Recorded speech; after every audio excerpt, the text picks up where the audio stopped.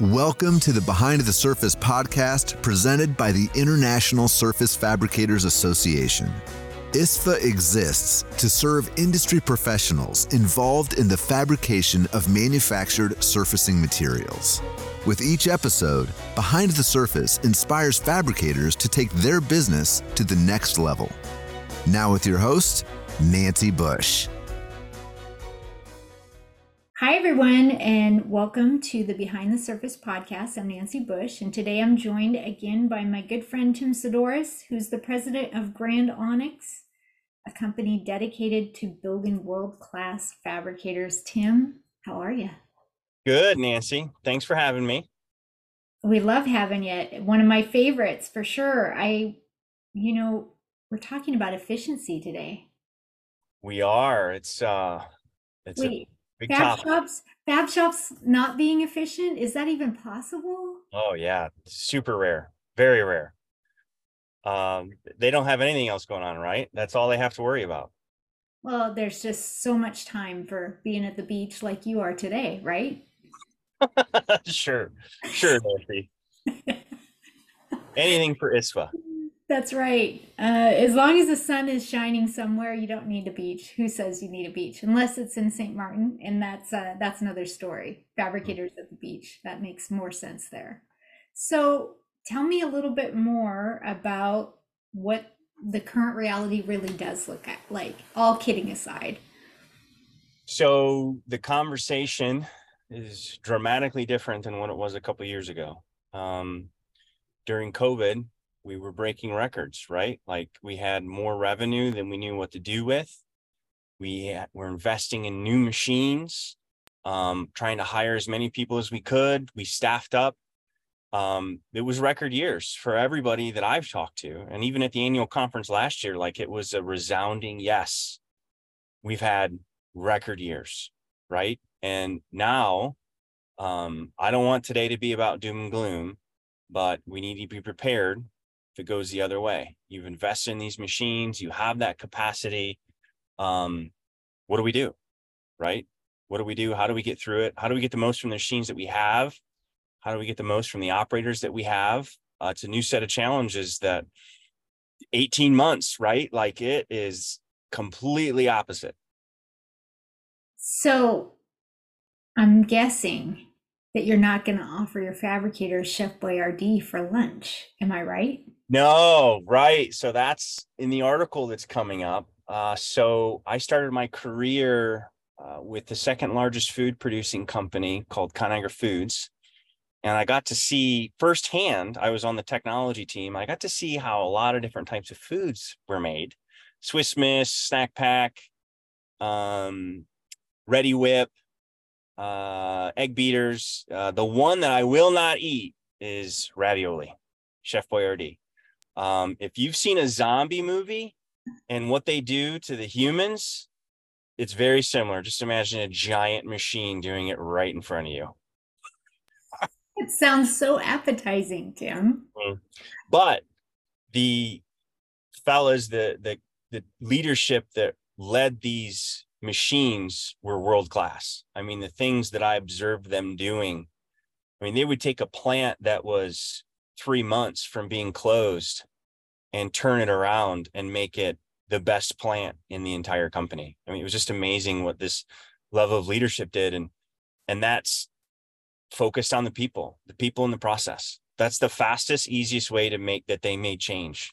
And I learned a lot of things that apply to fabricators. And it's kind of a 3-step process that we've encapsulated.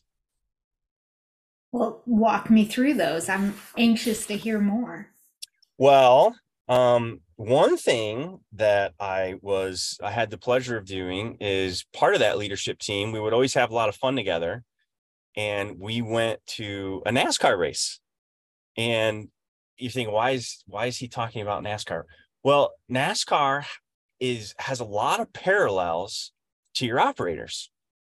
So I'm imagining the majority of the people that are listening to this are entrepreneurs, right? Like we're visionaries, we're building teams, we're doing something amazing, we're creating jobs, we're taking stone and turning it into something beautiful.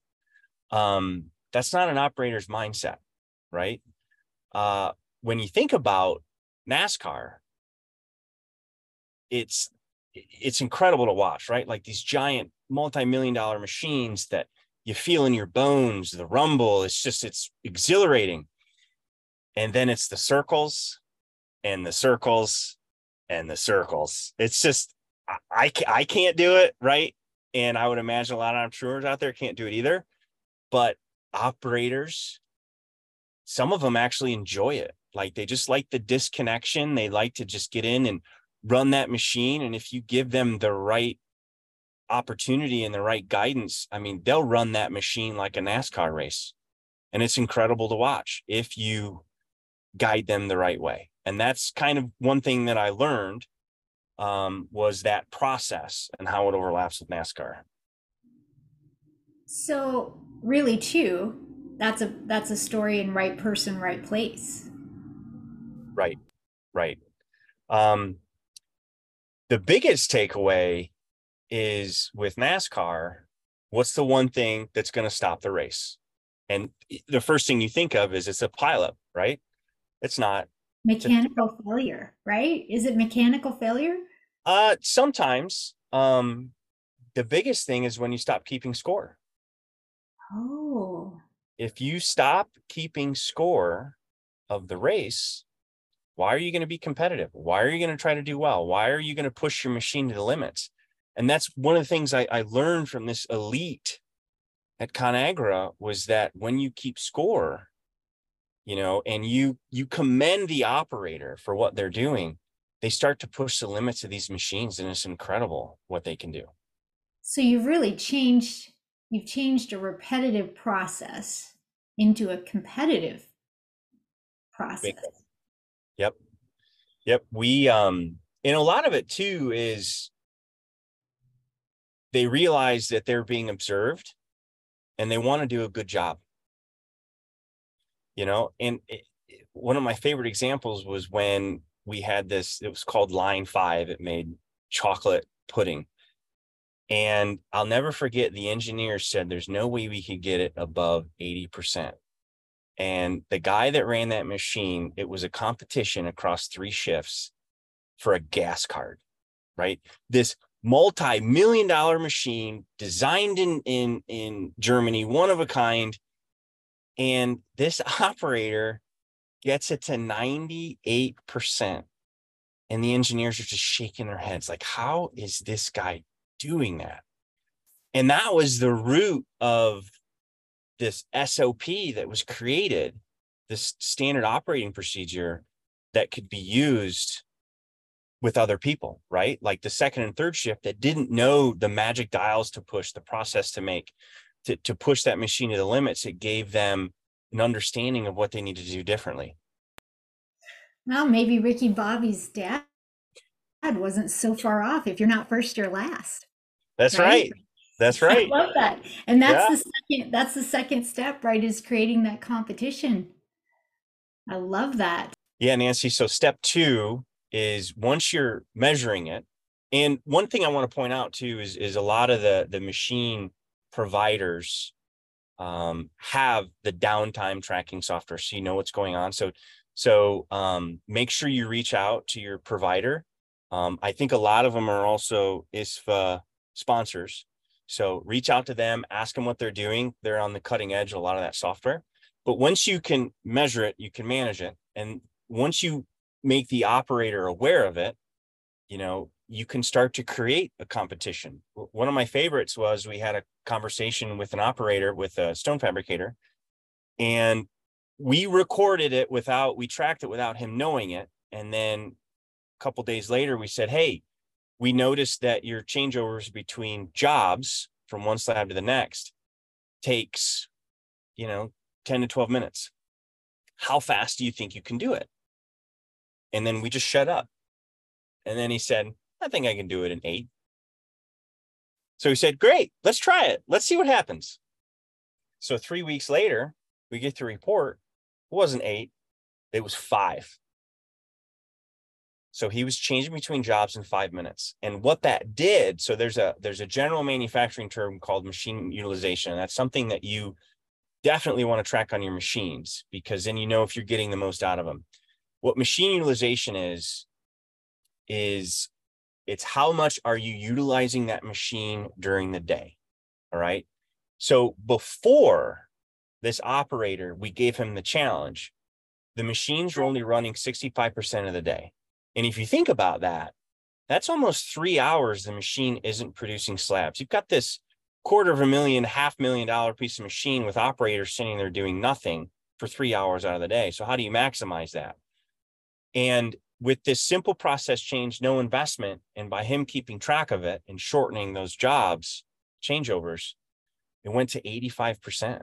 So he added another 90% of production just by measuring it and then keeping track of it, and almost kind of just an internal challenge with the operator. That's amazing. Just in measuring. I wonder Yep. how often it happens that shops add equipment unnecessarily. Well, in this particular scenario, that was what the client wanted to do. He wanted to bust down a wall and add another wet saw. And we said, something doesn't seem right. So that's when we tracked it to be sure that he was getting the most out of his machine. Well, it sounds more exciting. I'm just going to throw out there. It's kind of like buying a new truck, or you know what I mean? It's a lot sexier. Let's blast this wall, let's put in a new machine and let's go. It's go time. But if you're going into an economy like this, especially the way the interest rates are, you need to be confident. Yes. You have to know it's the right decision, because you don't want to tie an anchor to your ankle, right? Be confident before you make that decision. Not saying that you shouldn't, but just be sure of it. I love that. So the second step is creating that competition. Yep. Which we kind of just covered. The part that I think is often forgot and hardest to do is step 3, where you document the process. So pretend your operator is breaking records, right? What if the manufacturing facility down the street offers him double his pay? That stuff's happening every day, right? It's the dreaded turnover. It happens. How do we prepare for it? And I want to include a couple cheat codes that I had also learned in my pudding and food days. The first one is, it's super cheap, super easy to do. Set up a camera.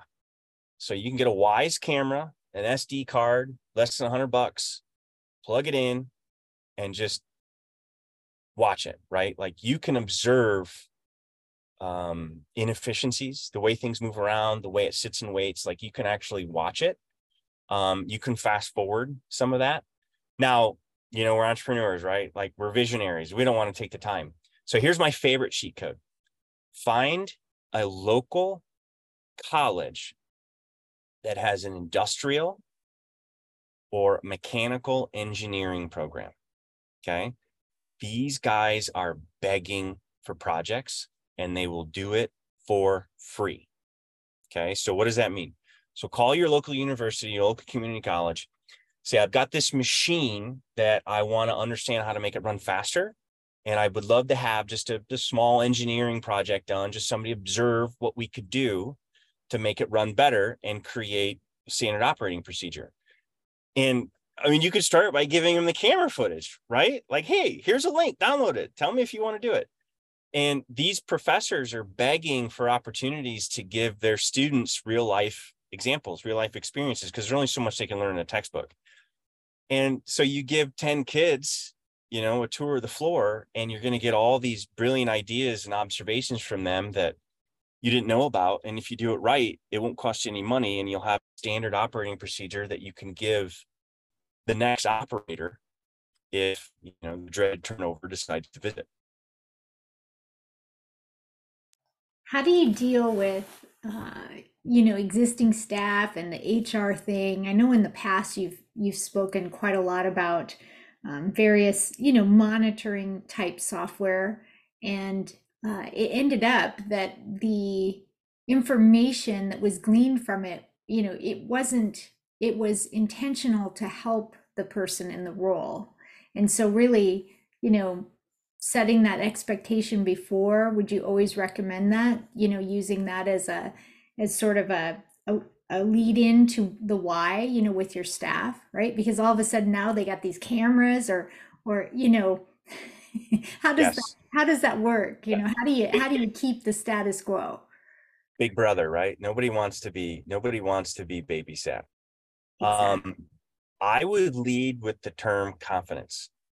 So if the recession does come, again, avoiding doom and gloom, we need to remain confident. We need to show confidence to our team. And that's how I would lead with it. I would say, we're going to get through this no matter what happens. And what I need to do is I need to remove as much waste as possible, as much cost as possible from our operations. Now, you're a valued member of this team. I need you. You've been with me for X amount of years, but I want to make sure that we're removing as much cost. So if sales does take a dip, I can keep everybody. Because here's what's going to happen. When the recession's over, we're going to have the same team. We're going to have better processes. So we're going to have better margins. We're going to be a healthier company. And the guys that aren't doing this, and I would say this to your people, the guys that aren't doing this are going to struggle and they might close. But guess what? When the economy comes roaring back, we're going to be ready. I love it. That is a great example. Perfect. So tell me, Tim Saddoris, how does your companies help fabs in all this, right? I mean, a lot of this you can do on your own, but you're highly focused as a company on all of these things and bringing all these tools and resources to fabricators. Tell me a little bit more what that looks like. Well, I think there's only so much you can do as a business owner, and you have to have the right who's that can help. And I've said it before, I'll say it again. I absolutely love this industry. It's one of the most complex, sophisticated industries, and I love the people that do it. I mean, just the grit that's involved. And I think it's heavily underserved in technology. I'm a firm believer that with the right team and the right technology, your revenue and margins can just be incredible. And whether it's me or somebody else, you have help ready if you start to have problems. Don't try to do it on your own. In 2008, 2009, I was on a kind of a special team for the Small Business Development Center in Ohio.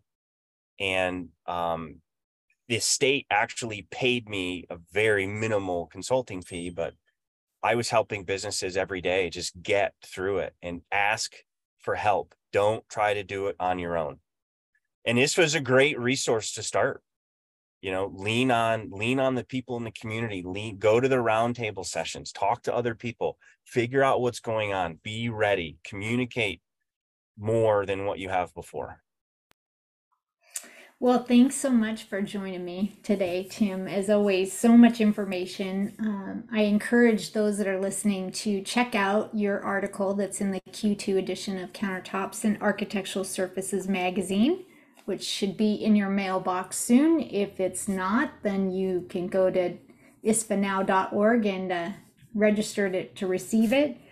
Our next roundtable, speaking of roundtables, is happening in May, the 9th through the 11th. I think you're coming. Are you coming to the Anaheim? That's the plan as of today. That's awesome. So if you register and show up, visit and Perch showroom, and we'll be at the Cosentino new showroom there. And our friends from Granite Gold are going to have great demonstration on quartz scratch repair, something every fabricator needs to be really good at, as well as porcelain repair, chip repair. So great skills to add on to, and business models around that restoration sort of conversation. I think that there's a lot of opportunity there, and with shops being so busy today, that's kind of a pain. But I think as things slow down, I think that there's going to be a lot of opportunity in those business models for sure. So check that out, May 9th through the 11th. If you're not a member of ISFA, there's ways to become a member quickly, and